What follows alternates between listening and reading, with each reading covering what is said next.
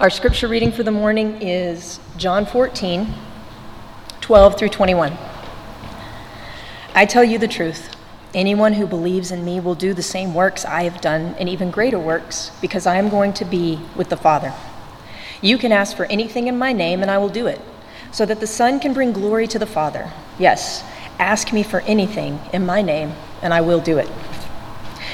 If you love me, obey my commandments, and I will ask the Father and he will give you another advocate who will never leave you. He is the Holy Spirit who leads into all truth. The world cannot receive him because it isn't looking for him and doesn't recognize him. But you know him because he lives with you now and later will be with you. No, I will not abandon you as orphans. I will come to you. Soon the world will no longer see me, but you will see me. Since I live, you will also live. When I'm raised to life again, you will know that I am in my Father and you are in me and I am in you. Those who accept my commandments and obey them are the ones who love me. And because they love me, my Father will love them, and I will love them and reveal myself to each of them.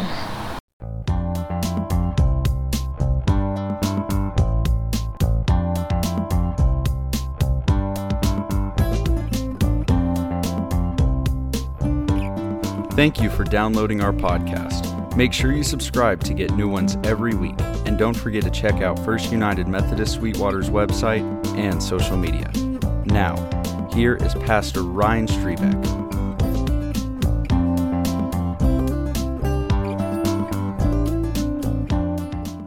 I feel like today is one of those occasions where you greet the church. It's this kind of big elaborate greeting for the special occasion. I love reading the sermons from Christian history, and so many of them that are recorded happen on special days like today when people were being confirmed or people were being baptized, and so they would have special guests in town and extra family in town, and so there would be more people there to record what was happening. And so it's just a great occasion today on Pentecost Sunday and the occasion of these young men and women's confirmation today. And so it's good to be with you. I'm going to speak to them some, and then I'll be speaking to myself and to all of us. But it is a special day, and so this will be kind of addressed to them, and we'll move quickly into this part of the service. So the event, of course, that we celebrate today is the coming of the Holy Spirit. And often when we tell that story, we use the story from Acts, which is Luke's recording of what happened after Jesus ascended and the disciples were together in one place, and you remember that the Spirit descended and there were tongues of fire and people were speaking in all different kinds of languages, but the miracle was that everyone could understand what was being spoken and everyone heard the gospel in their own language. And so then people could believe in the good news that Jesus had come to earth, that he had died and that he had been resurrected and he ascended for the forgiveness of sins, and so people believed and the church was born. And so there was a huge number that were added to that day, and the church was off to a great start. I'm going to today work through some of John's gospel and the imagery that he uses to talk about the Holy Spirit, because I thought it was appropriate for our confirmands today to think about the work of the Holy Spirit in our lives. And so the Holy Spirit in John's gospel, he really makes a big deal about the Holy Spirit being an agent for our birth. So you can think about the conversation with Nicodemus in chapter 3, where, the Spirit is moving, and we can't see the Spirit, but we see the effects of the Spirit. And he gives Nicodemus, Jesus does, this great image of someone being born again. And of course, Nicodemus is scratching his head going, how can I enter back into my mother's womb a second time after I've already been born? And he's like, no, it's not like that. It's being born of the Spirit. So the Spirit is the agent of our birth, our belief in Jesus. When God so loved the world that he gave his only son, in John's gospel he tells us this, that whoever believes in him will have everlasting life and will not perish. That's the work of the Spirit. And so we see the Spirit at work giving us birth. Throughout the rest of the gospel, we see the Spirit giving us life, giving us growth. We realize that we're not just born into the kingdom of God. We're not just born into God's family so that we can just be a bunch of we were just born people, but so that we can be people who are growing. We're a vineyard. We're a farm. We're always growing. And those branches that aren't growing are being pruned and set aside. and so they can make room for more growth. So God is always farming in our field, the field of the church, and this is what happens in the life of John's gospel. And so we see this life that is coming from the Spirit. So that's what we celebrate and look forward to as we work together with these young men and women. The text that was read for us today, I tell you the truth, anyone who believes in me will do the same works as I have, and even greater works, because I'm going to be with the Father. I remember the reading for this for the first time and thinking, what are we supposed to be, Superman? And I read it very individualistically. I thought, well, how am I going to do greater works than Jesus? Am I going to go around and raise people from the dead and heal people miraculously, instantaneously, or how is this going to work?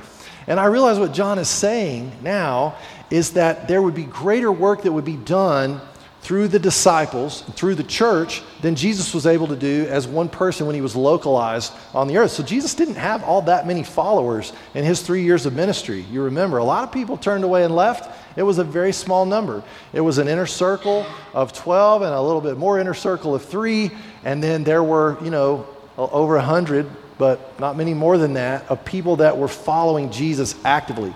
And so people were curious, people were looking, but the movement wasn't very large. So this idea of greater works would only come later when the Spirit comes. And so the work of the disciples, the work of James and John and Peter and those early martyrs, their work is being done in our lives. And then the Holy Spirit's work through us is being done in the lives of these young people. So when they stand up here in a moment, I want you to imagine this as a harvest. I want you to imagine them as fruit that has been born in this community, in this vineyard, and this is the work that Jesus is talking about, that there will be greater works than these. This is the work. They are the work. We are the work. And so we are ongoing because Jesus went to the Father and sent the Spirit. So the gift of faith that we celebrate today, as these young people get up and say what they believe in, as they take the faith that was handed to them by their parents, by the church, and they own that or reject that. I don't think they'll be rejecting it today because we've spent a lot of time together, and based on what I've heard so far, they're not rejecting the faith, so that's good. But we'll be celebrating that, the gift of faith. And so just think of that when we celebrate the gift of faith. Just go ahead and take a deep breath and smile and celebrate that the Spirit has been working through you, through this congregation. Some of you have been there since these kids were babies, if they were here. Others of you have been part of these families, and so you've been a part of this the whole time. And so thanks be to God for the work that is being done in the vineyard of the church. So I want to talk to you guys for a second, and I'm talking to myself too, and I'm talking to all of us, but there are just a few things I want to say about action that we take because the Holy Spirit has come. Because the Holy Spirit is with us, and because the church is born, there's a few things I want to encourage you to do. The first one is just to remain in the church, to stick with the church, to hang in there with the family, even when you get older and realize that we are one big, messy, happy family, okay? And we're very dysfunctional at times, but hang in there. And if you move away someday, there'll be another community, and they'll be messy and dysfunctional too. But of course, following the lead of the Spirit, hang in there. Remain in the church. The Spirit is found in the church like the soul is found in the body. You don't get one without the other. You don't experience the Holy Spirit without the church. You don't experience the church without the Holy Spirit, just like we don't get a body without a soul or a soul without a body. We don't get that option. So that's how the Spirit works in us. I want to encourage you to be yourselves, guys. We've gotten to know you. We'll celebrate you a little more later. But be yourselves. Be present. Be you in the community, in the church. Belong and experience the grace that you know is promised to you by the Son of God who gave his life for you. And then I want to invite you to grow up, to take the reins, to, if no one's handing you responsibility, serve and be humble and ask in a way that puts you out there as a person who's ready to serve. Do your part. Lead with humility. Lead with service. Serve those that are weaker in the community so that they can be strong. And then when you see the strong, serve and inspire them so that they can be stronger and you can come alongside them. This is part of what God is doing in our midst. That's kind of the communal aspect of what I want you to see and expect. The personal aspect of the Holy Spirit is something we also celebrate. St. Irenaeus said it this way. He said that the Holy Spirit is our communion with God. The Holy Spirit is our communion with God. We no longer need a go-between because the Spirit serves that role. So we commune with God.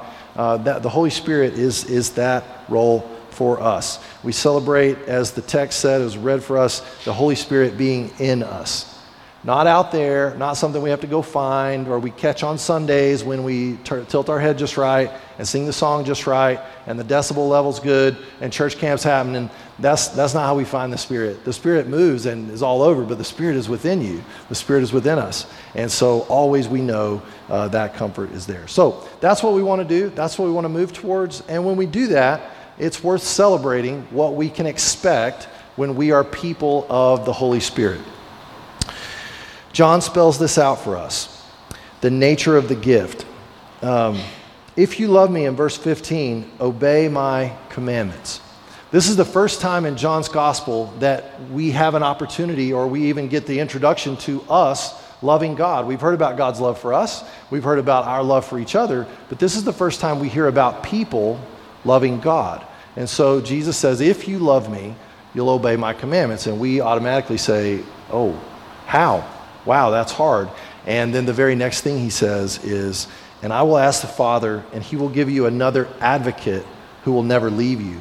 So if you want to know how we're going to obey God's commandments, it's going to be because we have the power of the Spirit. You have an advocate. You have a helper. You have a counselor, another one, just like Jesus, the Holy Spirit, who is here to defend you and to grow you, will not leave you as orphans. I love this idea that, John is also the one in Revelation that tells us that Satan and the world work like an accuser. So if you think of that courtroom imagery where someone is accusing us and lying to us, that's the devil, that's the world, that's what we can expect. We won't be surprised by that because we'll see it out there.